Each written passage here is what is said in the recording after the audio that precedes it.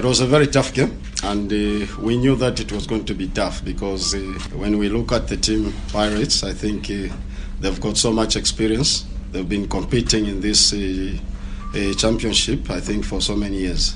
So we had to prepare our team to make sure that they just give a fight and make sure that we don't concede goals, because we knew that they are going to come at us, especially in the first half.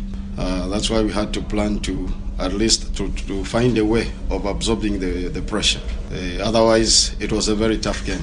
This is history for the club, because the club has never competed in this competition. This is the first time that they're competing in it.